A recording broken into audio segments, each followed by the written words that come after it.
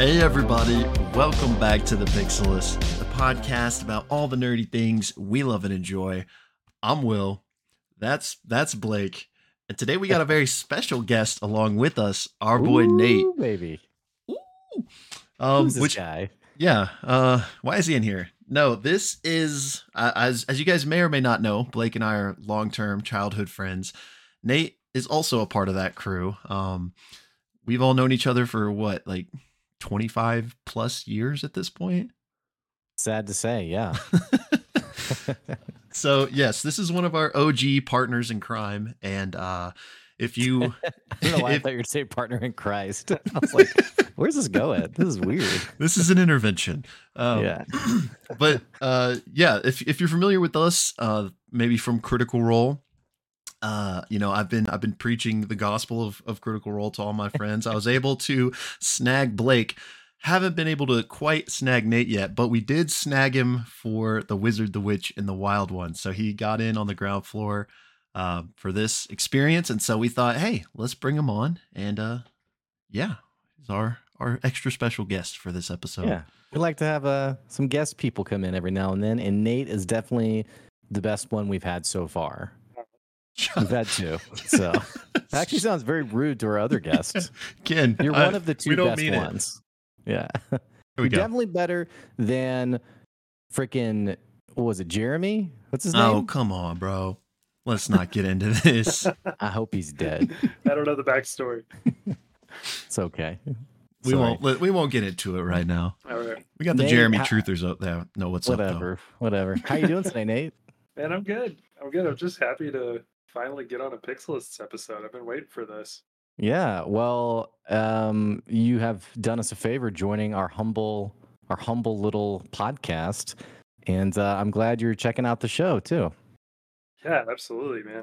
I'm glad to finally be able to join you guys on a podcast adventure because it's been 5 years where I've really not been in the loop with Critical Role, so it feels good to finally be able to talk to you guys about anything. Here's the deal, though.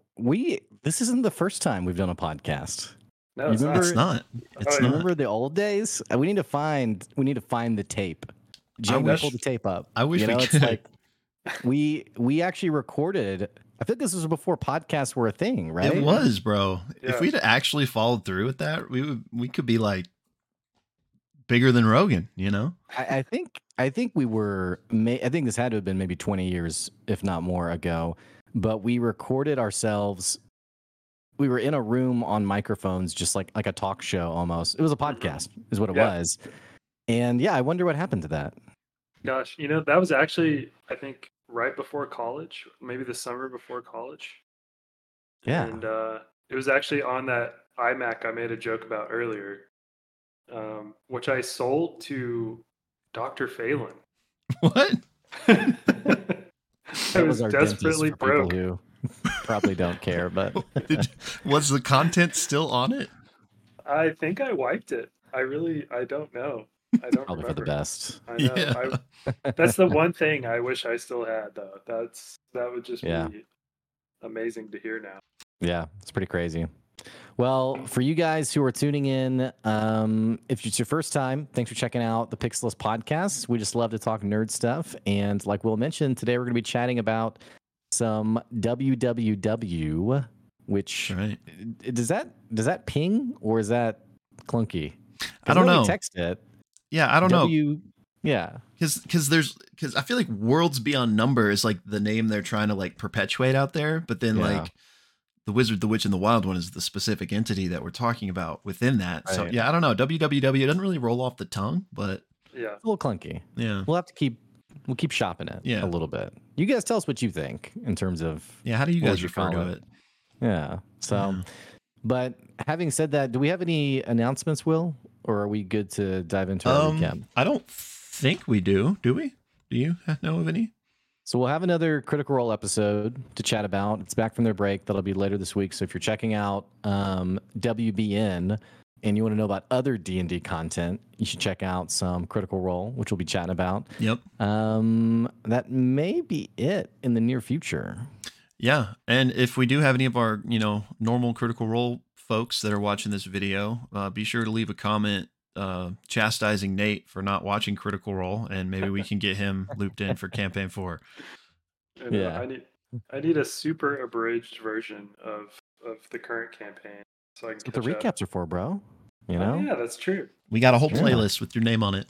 Okay. So But yeah, without further ado, again, if you're new to us, what we like to do is we'll launch into a quick recap of episode 3, just to get everybody up to speed and on the same page before we dive into our proper discussion. And we actually cut that recap out of the podcast and host it separately on YouTube for your viewing convenience.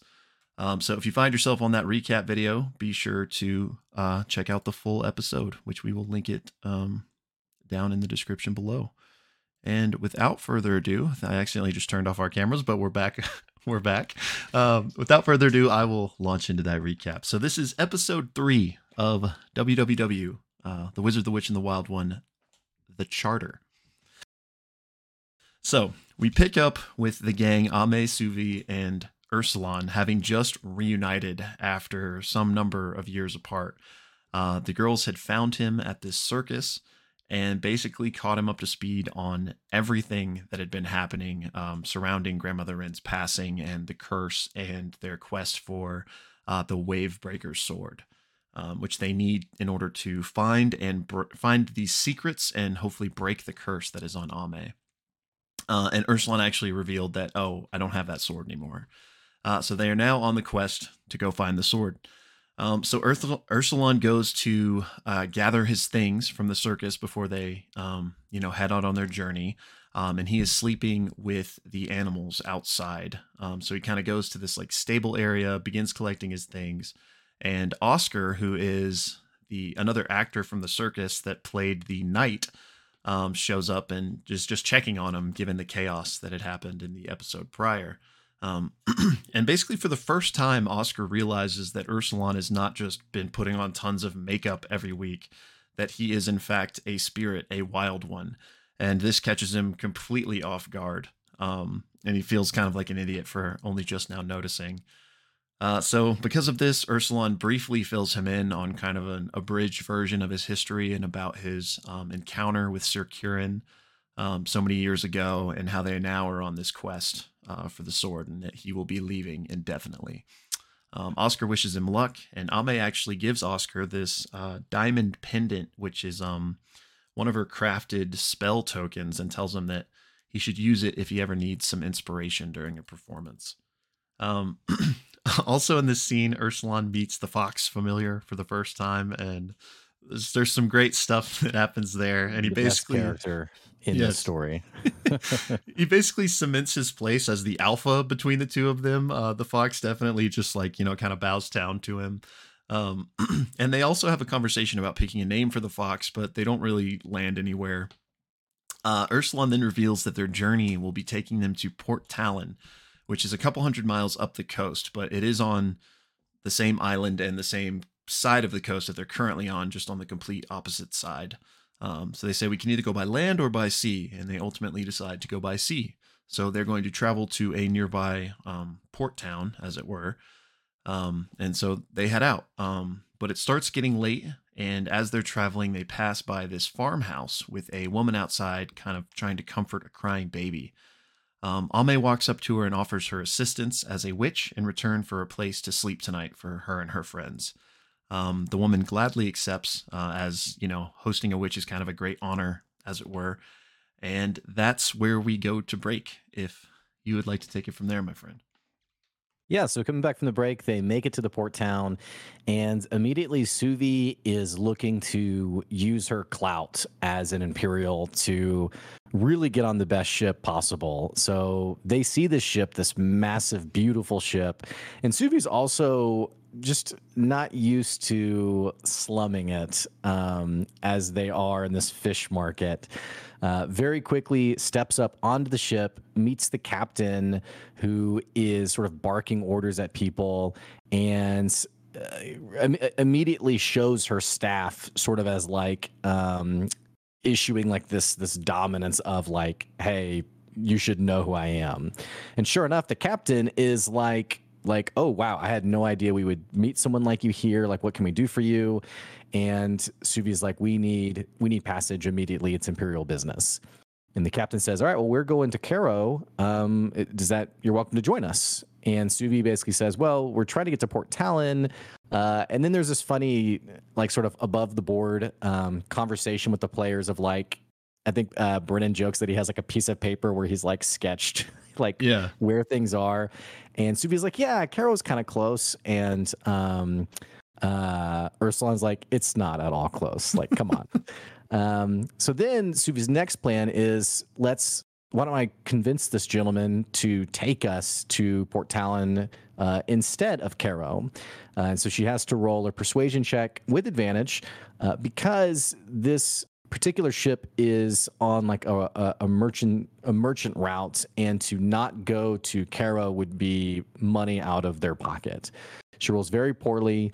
The captain basically says, well, if you can offer like a written assurance that we'd get our money back, we can take you to Port Talon, which she can't offer.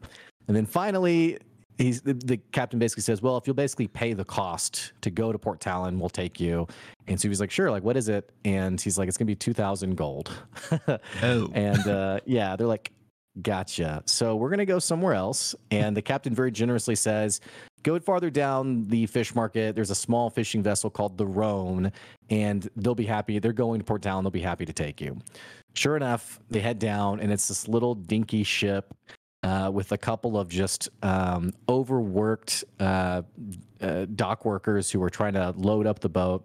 They step onto the ship and meet Captain Imlis, who is immediately thinking, like, why are you guys here? Like, you're obviously a bit of a higher stature than what we would typically have on this ship. And Suvi basically says, hey, we heard you're going to Port Talon. Can you ferry us with you? And unlike the previous ship, Captain Imlis says, yeah, we could do it for 3 gold, which they happily pay.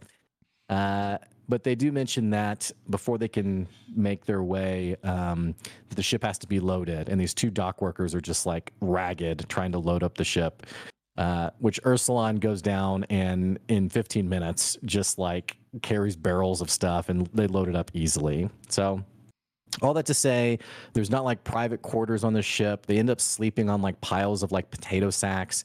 Suvi is like constantly just like bemoaning like the fact like, oh, this is not what I envisioned. And there was this funny moment where she mentions like, I'm exhausted. I've been exhausted all day. And Ami's like, it's 11 a.m. Like the day just started. But basically that evening they pass the time swapping stories. Suvi talks about the Citadel and sort of like the beauty of this place, which is really kind of wowing to the other 2 who never have lived in such an extravagant place. Ame tells an interesting story about Grandmother Wren making her stand in a fireplace, which they want to go back to and talk about at some point. And ultimately, Ursulan tells about the sword being given to a hedge mage by the name of Finley, who they'll be looking for once they reach port in Port Talon. All that to say, the next day goes on pretty normally. It gets to evening, and before they go to bed, they each kind of do their own little tasks. Ame sort of cozies up with the blue blanket or whatever you would call it that Suvi had given her. Ursulan and Suvi decide to spar a little bit with a makeshift sword and a mop. And then Ame decides to start working on some enchantments and some trinkets just to pass the time. And as the episode's wrapping up, Captain Imlis is actually walking by, and there's a light that's gone out and a candle that's sputtered out, and strikes up a conversation with Ame. And it's kind of like, what are you working on? Like, what is all this stuff? And Ame's very open to share a little bit about her customs as a witch, until Captain Imlis makes a comment and says, you know, I've met a lot of witches. None were as kind as you, which is interesting to Ame because Grandmother Wren talks about being the last witch, or possibly one of the last witches. So she says, well, you've met a lot of witches. And to that, Captain Imlis says in a very foreboding way, you know, yeah, you're a small, nice little witch, aren't you? And Brennan describes Captain Imless's mouth opening up and darkness slithering out. When that's where the episode ends. And that's what happened in episode 3, the charter of this episode. So, Yeah. What a cliffhanger. The Wizard, the Witch, and the Wild One. Excuse me. WWW. Cliffhanger. WWW. I was going to say it, then I was like, I don't want to say it now. And then I couldn't think of what I was going to sub it with. But yeah, once again, if you find yourself on our recap and you want to dive into our full thoughts and discussions on this episode, it will be linked down below. But yeah, guys, without I was gonna say without further ado, but I don't really know why. What'd you guys think of the episode? And I guess we're not used to having 3 people, but you know, whoever wants to go we'll first. just round robin it. Yeah. Nate, what'd you think about the episode? Man, I mean, I love the cliffhanger. That was really the moment where I was like, man, I can't wait until the next episode. But overall, it was kind of a slower episode. It was kind of a travel episode, which are necessary in these sort of stories. But I liked kind of it just kind of gave an opportunity for some character building and some more backstory, and just to kind of get to know the main cast a little bit better. And you know, the prelude and the first 2 episodes were just like kind of packed with story moments. So it's kind of nice to have more of a like chill, kind of just meandering kind of episode. Yeah. Yeah, it was slower. And by the way, I didn't mean to like clear my throat while you were speaking. I thought I was muted, but I was like, Oh, no. you know, while you were mid conversation. But it was slower, and I haven't quite. I love the episode, but I haven't quite decided how I feel about the pacing overall, because and I don't think it's unfair to bring in Critical Role, not in an obnoxious way, but what I'm used to, like habitually speaking, is every week 4 hours of content. Yeah. So to get the 1 hour, 1 hour and change with a commercial in the middle there, it's definitely different. And I haven't decided quite how I feel about it yet. Other than that, I really like the episode. Yeah. Yeah. You will. Same, basically.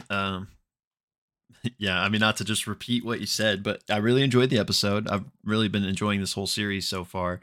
But yeah, just it left me wanting more. Like just an hour and a half, again, coming from Critical Role, just feels like such a tease, especially since it's 2 weeks between each episode, as opposed to basically every week with CR.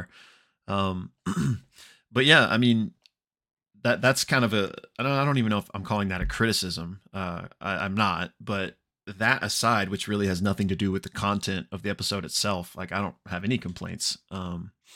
So yeah, I enjoyed it, and like we mentioned, that cliffhanger really sunk its teeth into me, and so I'm glad that tomorrow, now that it's been 2 weeks, we can finally dive in and see what's going on there. As is tradition, recording episodes right before the new one drops. Hey, we're always my making fault, it in, by the way. So, especially because now, for you guys who are watching now, my wife loves D&D, but she can't follow Critical Role. But so we are watching Worlds Beyond, listening to Worlds Beyond together. So you would think in like the shorter form content that Will and I would get these episodes out quicker, but I feel like Will, you're beholden to my wife and I's driving time together. So hey, we're getting it in. That's all that matters. But so yeah, loved the episode. I feel like, I mean, we don't really have an organized plan here. But I guess let's start at the end, because that's us, you know? Yeah. Just because we were just talking about the cliffhanger, feels like we could just jump into that real quick. Yeah. One, I want to know what y'all's thoughts on maybe what's happening there is, and obviously no one knows, especially this world is brand new. Like literally no one knows what this could necessarily mean. But interested to hear y'all's, shots in the dark on it. The thing that really stood out to me is the smoke, the darkness coming out of the mouth, which reminded me of the smoke that came out of Ame and Grandmother Ren's mouths in the earlier episodes, which denotes like someone being cursed. So I'm curious if that's the same thing that's going on here or not. Like, I don't think it has to be, but it it could be, so is it that Captain Imlis is cursed and like some other entity or something else is like possessing her or using her as a vessel right now, or is it not related to that at all and this is just a similar dark aesthetic for whatever's happening? Well, Brennan didn't say smoke. He said darkness slithers out. So I don't know. I'm not saying it's a reach, but I could see it being something separate. I actually thought there were some similarities with The Stranger, with how he described like the moon, because there were a couple of things that were interesting. The candle sputtered and went out. That was the start of the moment of the captain squeezing by, was to relight the candle. Right. So the candle sputtered, similar to when the stranger came to Grandmother Wren's house. The magical candle that's supposed to light up when someone comes to the door was out. So we have a light that's out. We also have the description that Brennan used, similar to the stranger, of the moon casting a long shadow like across the water. Almost like I can't think of the movie.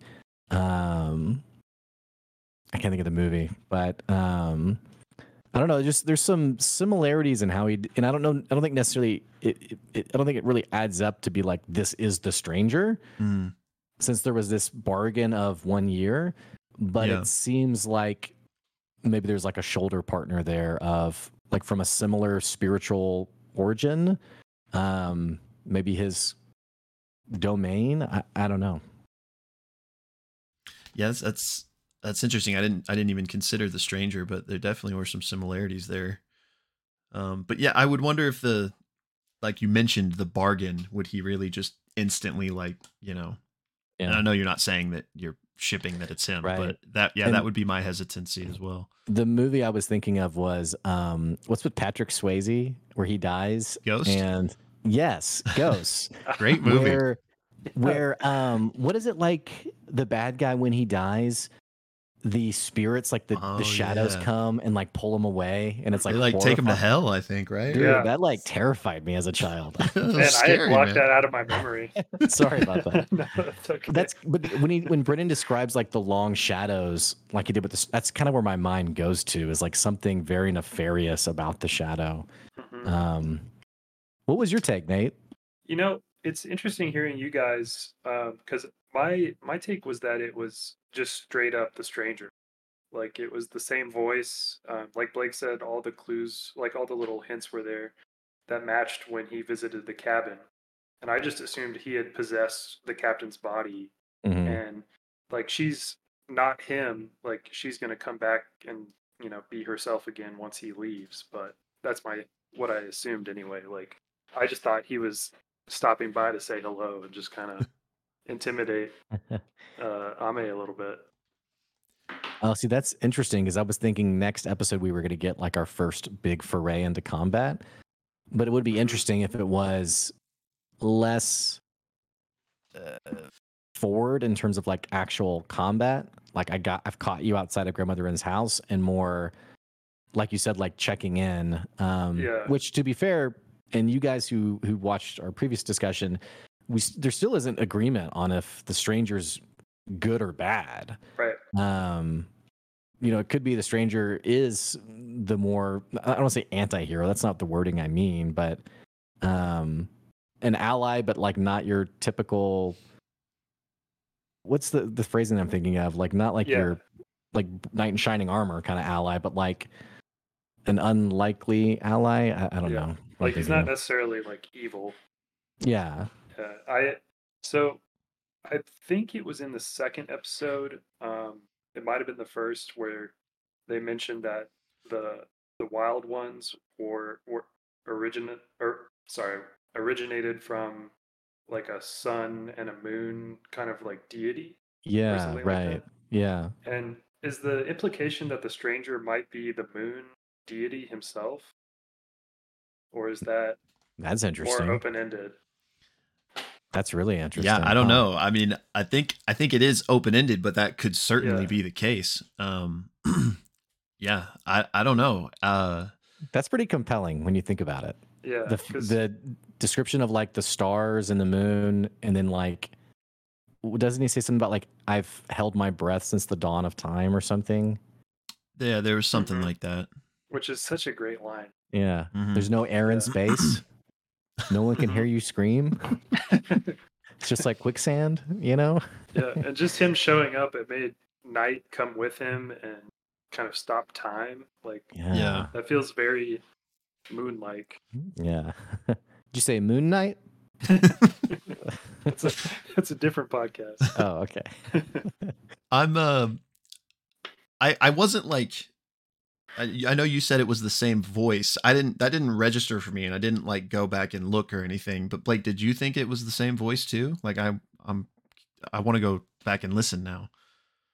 I would say it's hard to say because the first voice was so edited, produced, I guess, Yeah. and horrifying. This one was definitely less nightmare fuel. Yeah, I don't know. I do think Nate's onto something though about some of the themes seem to be continuing on across episodes. Mhm. Yeah.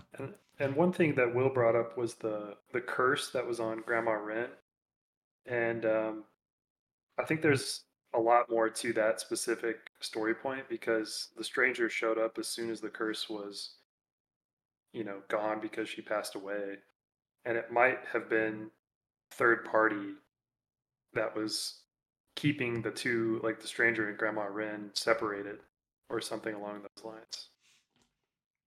Yeah. Totally 'Cause could be. yeah, but totally like guessing on that part.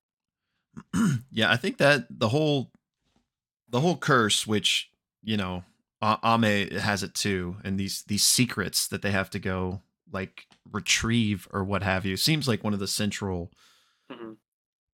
mystery boxes of the show, as it were, which I'm assuming is probably at least tangentially tied to what happened to Suvi's parents and whatever was going on that night. But yeah, I'm really curious on exactly how to parse the stranger. I mean, if the captain is the stranger or not, just kind of meta above that. I'm really curious because it would be interesting if he was the moon spirit or at least tied to it. He definitely seems like one of the ancient ones in any case. But yeah, I guess we still never thought of the word if it's anti-hero or whatever, but to me, I do land on the page in that he's not strictly evil. I don't think he's good by any means, but he has a purpose and he's trying to serve that purpose. Like kind of like the Grim Reaper. They're not necessarily evil. They're just here to ferry, souls or whatever, which maybe he serves a similar role since he showed up when Ren died. But yeah, I still don't know if I'm on the ship it page that this is the stranger, but I kind of hope that it is just to learn more about him because it's so fascinating. It does, like Nate said, it does feel like sort of a body snatcher kind of situation. Yeah. Because I mean, otherwise it doesn't make sense that they would choose that ship. They would be sent to that ship. You know what I'm saying? Like it doesn't really quite. It doesn't make sense. So it seems like some kind of body snatcher thing. Which have they talked in the fireside chats about like spirits and how they interact with people? Like, is there like possession or things like that? So the most recent fireside chat that came out wasn't about this episode. Instead, it was like a cumulative let's talk about the children's adventure episode. And I haven't finished the children's adventure yet, so I haven't listened to it. But the fireside chat for this episode and episode 4 is going to be combined, and that'll come out. So not tomorrow, Tuesday, but next Tuesday. Yeah. Okay. But so in the first 2 fireside chats, no, they hadn't really touched on that. But we might find out. They did talk, or am I mixing things up? They did talk about like the rules that spirits follow, or I guess Brennan called them like the taboos. Yes. Which we got a nod to in this episode of Ursulon mentioning like I can't do beds. I still can't do beds. Yes. So I'm curious to learn more about like spirits in general, I guess, and if possession is something that can happen. Yeah, I mean, I bet at least some spirits can. I don't know if it will be a universal thing necessarily, but yeah, the 3 taboos are like beds, doors, and the sun. So yeah, I was going to bring that up too, that he brought up he still has the bed thing, which in the way it was brought up kind of to me implied that maybe that's something you could overcome potentially. Like he was revealing that, oh, that's still a thing. But maybe that's me reading too deep into it, and that's just like normal conversation. But I don't know. What did either of you parse that? I don't do beds. Just a casual detail.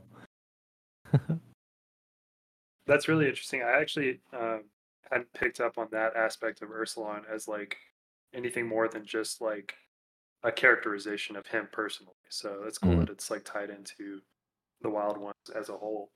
Yeah, so it's a little piece from the children's adventure where Brennan has Lou roll for 3 categories: bed, sun, and door, and it's like something all spirits have to contend with, and based on his scores is kind of how he deals with them. And so the bed one is sleeping in beds, doors is like being able to go through thresholds, and then sun is like being able to be out during the day or not,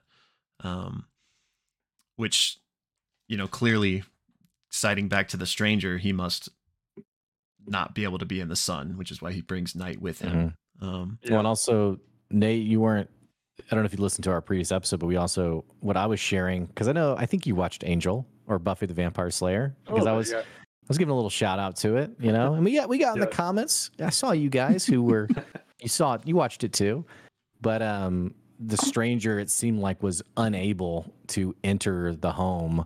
And it reminded me of like vampires from Buffy or Angel, where they had to be invited in, which I'm sure that was lifted from like, mythology or something. But yeah. Yeah, that's actually one of the things that made the stranger so frightening was that Ame intuitively knew not to let him in. Yeah. And just kind of her gut instinct was like, this guy's not coming inside.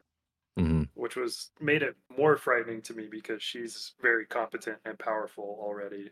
And she was like scared out of her mind. I feel like Brennan, just through coincidence, has been able to add another name to the stranger. Because you talked, Will, about how Erica and Abria just sort of casually started calling it the stranger. And so now that's like how they colloquially, like, oh yeah, the stranger. And we heard it in the intro where Brennan was like, yeah, the stranger. Well, so now the stranger has, because of that, if the number of names is equal to how powerful they are, this figure coincidentally now has an additional name. Yeah. Which I just thought was kind of a neat little detail, was even more powerful than originally was described, I guess. Yeah, that is really cool. So, which go ahead.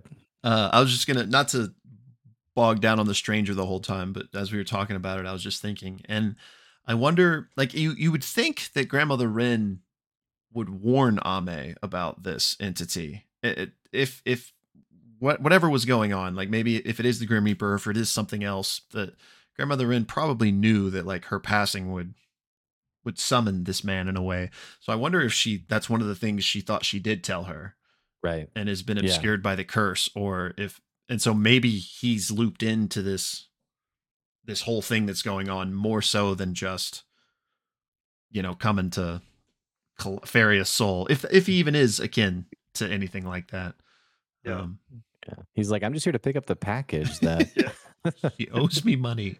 Man, did you forget? Well, what else? So we had the great cliffhanger ending, and of course, Lou, Erica, and Abria are just amazing together. I mean, it's so fun listening to them. But what else do we want to talk about from this episode? It was a shorter episode, only just a little over an hour, about an hour and a half with the commercial break. Other things that you guys want to park on? Yeah. Nate, go ahead if you got something off the jump. Well, I this isn't specific to this episode, but it's something Blake brought up earlier, that there hasn't been any combat yet. And I was just wondering what you guys thought about that, and like kind of the tonal difference between Worlds Beyond Numbers so far and something like Critical Role? Like, how do you guys feel about the kind of overall vibe of the show in that way? Or do you think there will be more traditional, like, Critical Role style combat as the show develops? Go ahead, Yeah, Blake. I think just speaking for myself, and I say this because we have people on the channel who exclusively have followed Dimension 20 and people who've exclusively followed Critical Role. And let me just kind of be clear from the get-go that no comparison is meant to be opposing, I guess, especially considering that both these organizations have been very kind to one another and have invited one another on their shows. It's very amicable. So our intention is to also speak of it in that way as well. But it's undeniable how, and I said this earlier, how much of a habit it's become watching Critical Role and getting used to that style. So yeah, Nate, I don't know yet how. I think once we have like a season of Worlds Beyond, whatever that looks like, I don't really see it being like a 3-year campaign similar to like a Critical Role, only because from the get-go they said like we want to tell a variety of stories, which I wouldn't be against if it was that long. I just don't expect it to be. But I do wonder, once everything's said and done, how it will feel as a whole compared to Critical Role, because Critical Role is extremely long burn. In that you're committing to a long time to hear a story from start, middle, and end. Having said that, with the short form content, I'm really curious how like an episode of combat will go, and also what this is like theater of the mind, even elevated. Excuse me, because we can't see it, and so. I am really curious how that all is going to play out and if it's going to feel clunky or if they'll sort of homebrew a style of combat that works for audio. What do you think, Will? Well, quote tweet pretty much everything you just said. I'm with you. I will say that I think this is intended to be like a multi-year campaign akin to Critical Role. But that being said, obviously we're only getting an episode every other week, and they're like a half, if not a third, of the length of a Critical Role episode. So even if it lasts 3 years, it may be a fourth of the size of a Critical Role campaign. But they have used language in like the fireside chat and stuff, implying that this was going to be like a really long form story.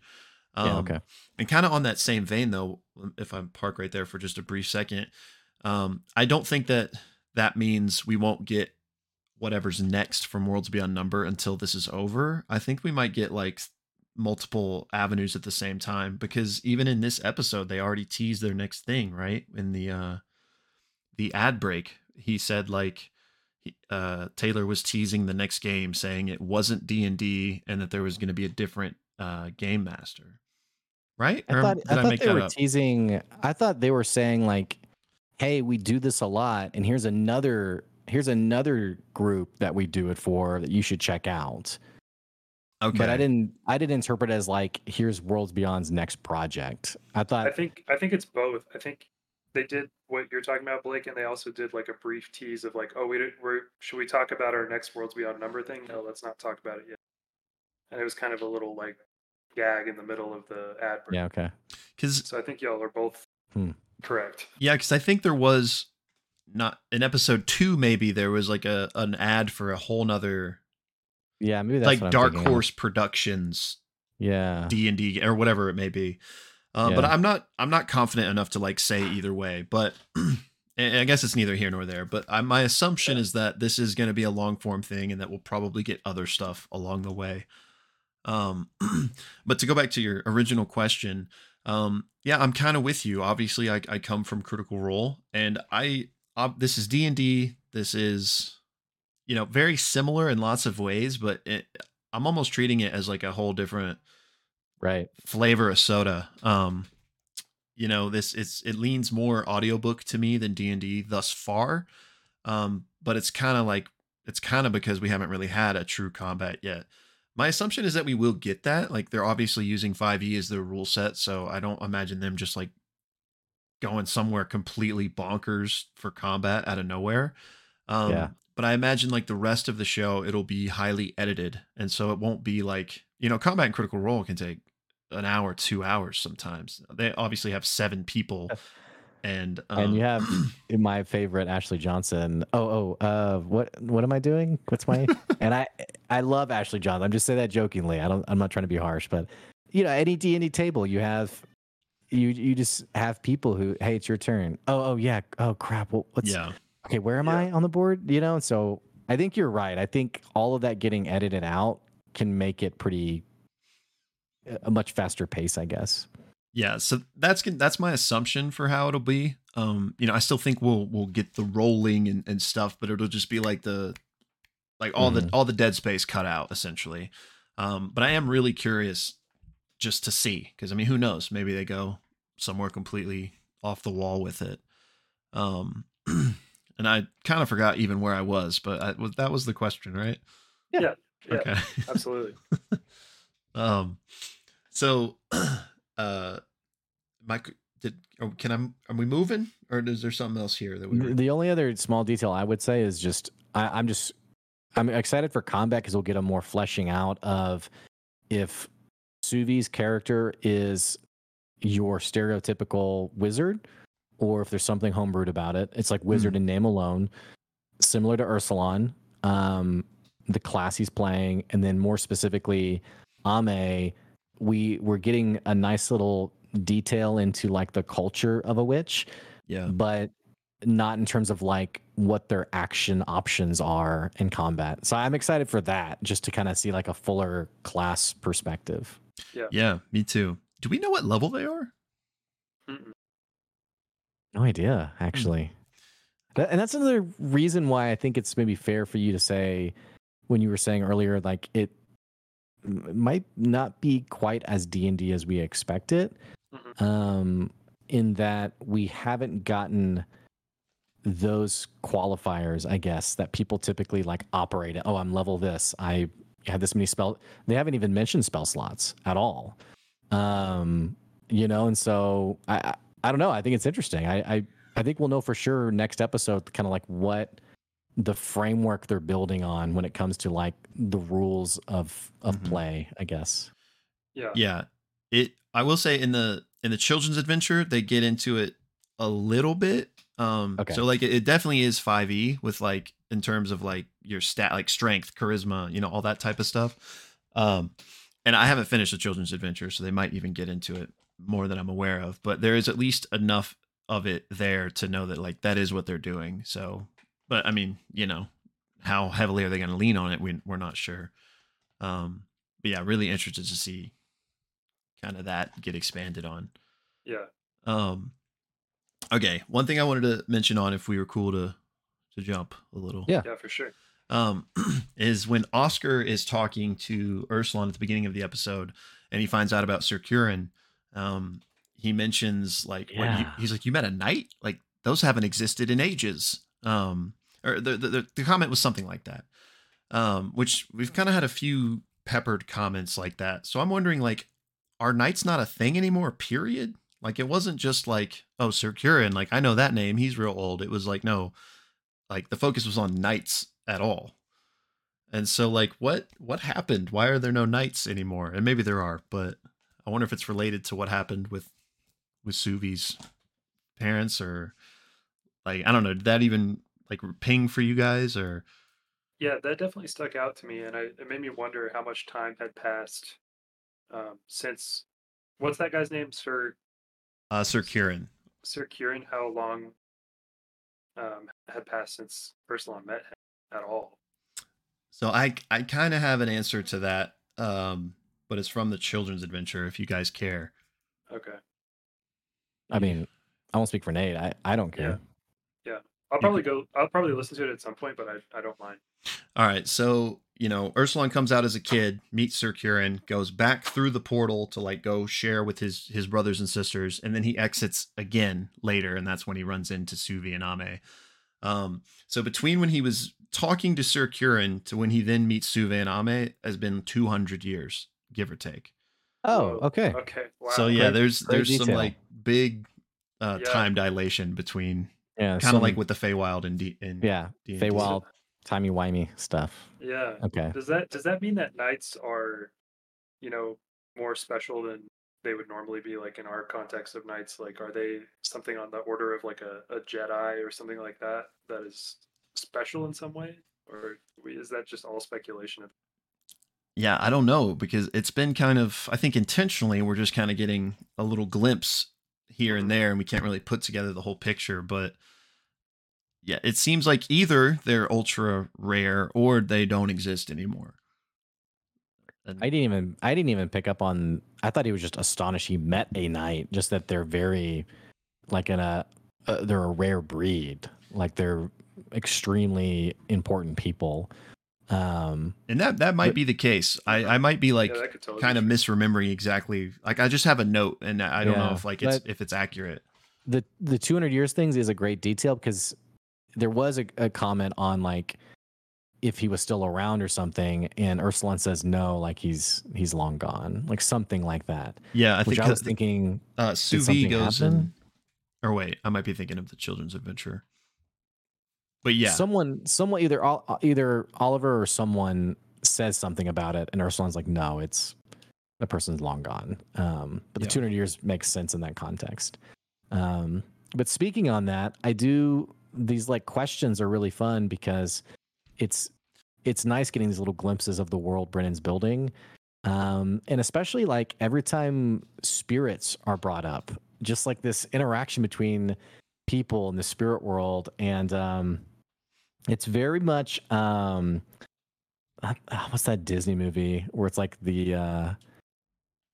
I have all these like examples that I can't name, and so it ends up just being like, what are you talking about? But point being, like there's this interesting. I think when he realizes when Oliver, it's Oliver, right? Oscar. Oscar, excuse me. When Oscar realizes Ursulon is a spirit, Ame says like he's an honored friend, which so clearly that title means something, and it is also kind of sad. I mean, Oscar talking about like when I was a kid, I dreamed about meeting a spirit, and so there's very much like this you know history with spirits and like appreciation. And I think then there's that hedge mage from episode 1 who obviously wanted to take advantage of Ursulon. But I don't know. I'm excited just to keep seeing like these interactions and what it ends up looking like, I guess. Yeah, me too. It's so cool to like since this is brand new and fresh, it's so cool to like try to piece together the lore of the world since it's not known yet. Unlike most IPs, I guess, because you could just go Google it. Like, what's this mean? So that's part of the fun of it for me. Speaking of hedge mage, we learned a little bit more about what that actually means, and that it's somebody who studies magic or knows magic outside of like the main university. Like they didn't learn at Hogwarts; they taught themselves, type of thing. Well, not even self-taught. I think he even said like occult. Like these are like the more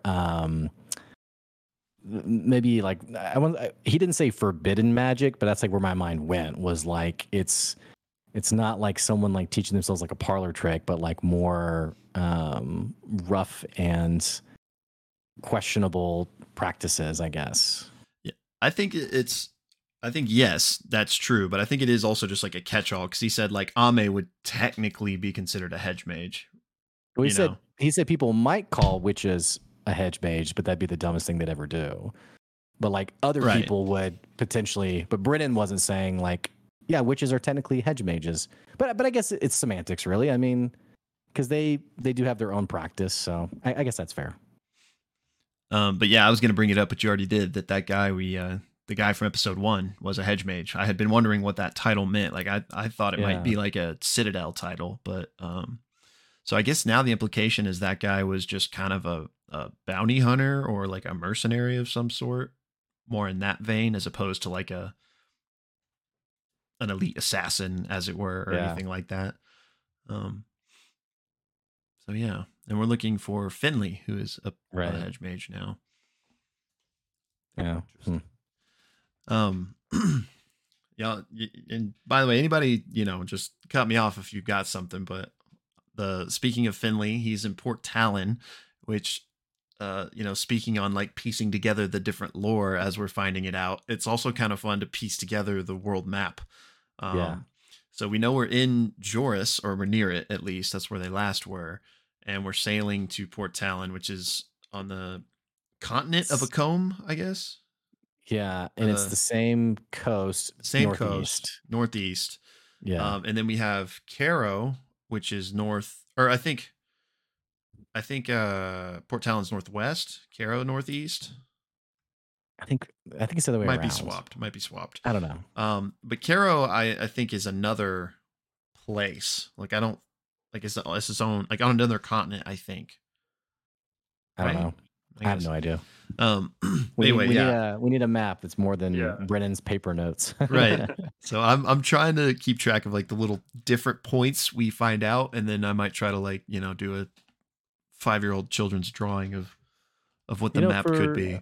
For 30,000 Patreons, I'm definitely looking for more like fan content, like someone to like build out their version of the map, like that kind of stuff.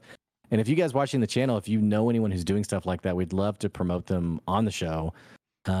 Just because, I think it's just great just to continue to promote this kind of content. But I don't know. I'm excited to see something like a map. Yeah, me too. I don't think we'll get an official one for a long time because I think Brennan even said it, like he's still building it. But for fan made, for sure. I want to see what people can come up with. Yeah, absolutely. I think something that's really exciting to be part of like this as it's starting is like just talking to you guys right now. It's like going forward, I want to try to pay more careful attention and like maybe take notes along the way and kind of try to piece it together a little bit more clearly, because I'm listening to it while I'm like walking my dog and I'm like distracted by traffic or whatever, and I miss little bits. So going back through it like this is like so helpful. I couldn't even remember Finley's name before this recap started. So there's just so much information to take in. Hell yeah, Nate Dogg, future theory buster over here. I'm ready. So yeah, I wonder. One, I'm just curious. Why did Ursulon give this hedge mage the sword? I feel like, knowing what we know about hedge mages now, is that I feel like he's not going to have it anymore once they get to him, and it'll be, the princess is in another castle type of situation where we got to go on to the next point. Maybe. It could be maybe they get the sword and it's just that was just like the starting step for like the next. It's hard to know, really. Yeah, good point. I'm okay with either situation. If it's like this is the main quest for now, or whatever. Yeah. They're definitely going to fight the stranger and beat the game next episode. Campaign 1 is complete. They're like, we are done. Episode 4 in the books. So you guys might be able to help me understand that, like, the mission that they're on to get the sword will somehow reveal to them the information that Ame has received and isn't allowed access to, or now that Grandma Rin's gone, how are they going to like get the information? They said the sword specifically has the power of disenchantment, which is not a 5e spell, but it is a D&D spell of exactly as it sounds. It basically I think it just either destroys a magical item or it can like reduce a magical item into like its base elements or something.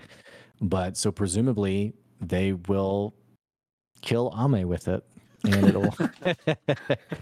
But no, yeah, I guess in some way they'll just know how to use it to break the curse, and then the memories will flood back. I'm not quite sure, honestly. Yeah. Okay. I can't remember the exact language, but my understanding was that it could help them find where the secrets are to begin with somehow. Yeah. I don't know. Brennan, uses very like beautiful, first of all, language. So I never know like what is just like a beautiful description versus like an intentional like anyway. So it might not like the sword might not like literally scry and give them a place to go necessarily, but I think he said the sword can help them find it, and then it can help them like cleave the lock off cut of it loose. Yeah, like so you can find the secrets and then you can also release the secrets, be it disenchantment, be it whatever that may mean.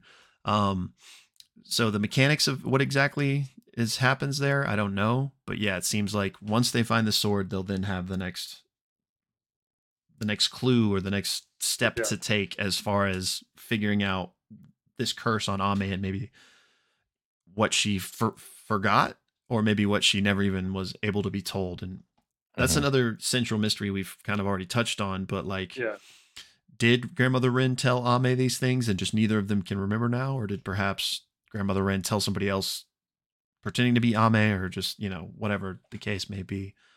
But yeah, the sword will help them uncover that in one way or another, apparently.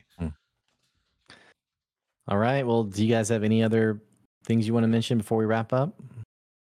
Let me scoot through my notes real quick, but go ahead. I just was going to say I love the fox so much. Oh, yeah. Yes. Yes, me too. Fox is the best. All those interactions were so great. I'm so glad Lou came at it with that that adversarial kind of aggressive relationship too. Yes, and Brennan's the way the fox reacted was perfect as well, just immediately submitting to the alpha. Yeah. I love the ongoing joke about the naming him and something like, if you were in a room full of 1,000 Charlies, how would you know which one is me, or something like that? Yeah. It was just very witty and quick humor from Brennan, which is, I guess, what he's great at. Yeah, I've definitely been shamelessly thinking of how I can pull the Fox's persona into my own campaign. Just do it. Just because he's just so great. I love in episode 2, can you give us a moment? And he's like, sure. Yeah. Stands there. Yeah. So good. The only other thing I wanted to briefly mention, in 2 parts. One, after Suvi and Ursulon spar, she mentions, I haven't played since that summer. Not too much to touch on there, but I just thought it was interesting that basically ever since that summer they met as kids, she's been at the Citadel, studying. Book junkie. Yeah. Has had no childhood outside of that, Right. It's kind of anyway, I just thought it was an interesting character insight. And then also one other thing she said, or I think she said it, but the revelation that the Citadel, which is in this desert, it wasn't always a desert. It used to be this forest until wizards got feisty. Yeah. So I'm wondering what the lore is behind that. Is it something ancient that happened? Could it be related to the night everything went down with their parents? And we might know the answer to that. I just haven't gone back to look in terms of if their sand was mentioned back during that first episode. But yeah, not too much to say about it, but did want to mention it. I just thought that was really interesting. Yeah. That's awesome. I missed that completely. So that's cool. Well, let us know what you guys thought about the episode, some of your favorite parts, and your own theories on what the heck's going on in terms of this cliffhanger, or other details we maybe missed on the episode today.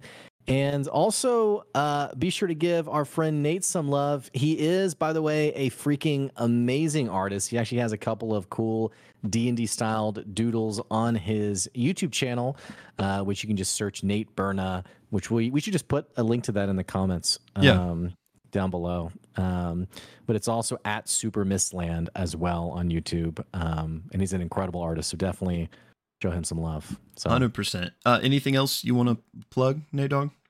No, that's really it. I've just been trying to build a little YouTube channel these past couple months, so that's kind of the main page right now. Hell yeah. So do us a favor, definitely check him out, throw him a subscription.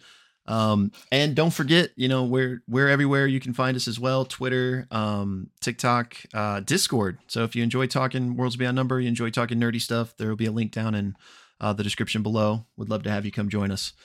Other than that, just a quick thumbnail, gentlemen. We could just do generalized excitement, or if anybody has any other ideas. I'm down with excitement. Let's do it. All right. All right, let's go. Yeah. Beautiful. I hate those guys. Me too. All right. Well, y'all, thanks for having me. This was a lot of fun. Yeah, I of course, appreciate you man. guys having me on. Anytime, brother. All right, we'll catch you later, guys. Bye, See ya. y'all. See you guys.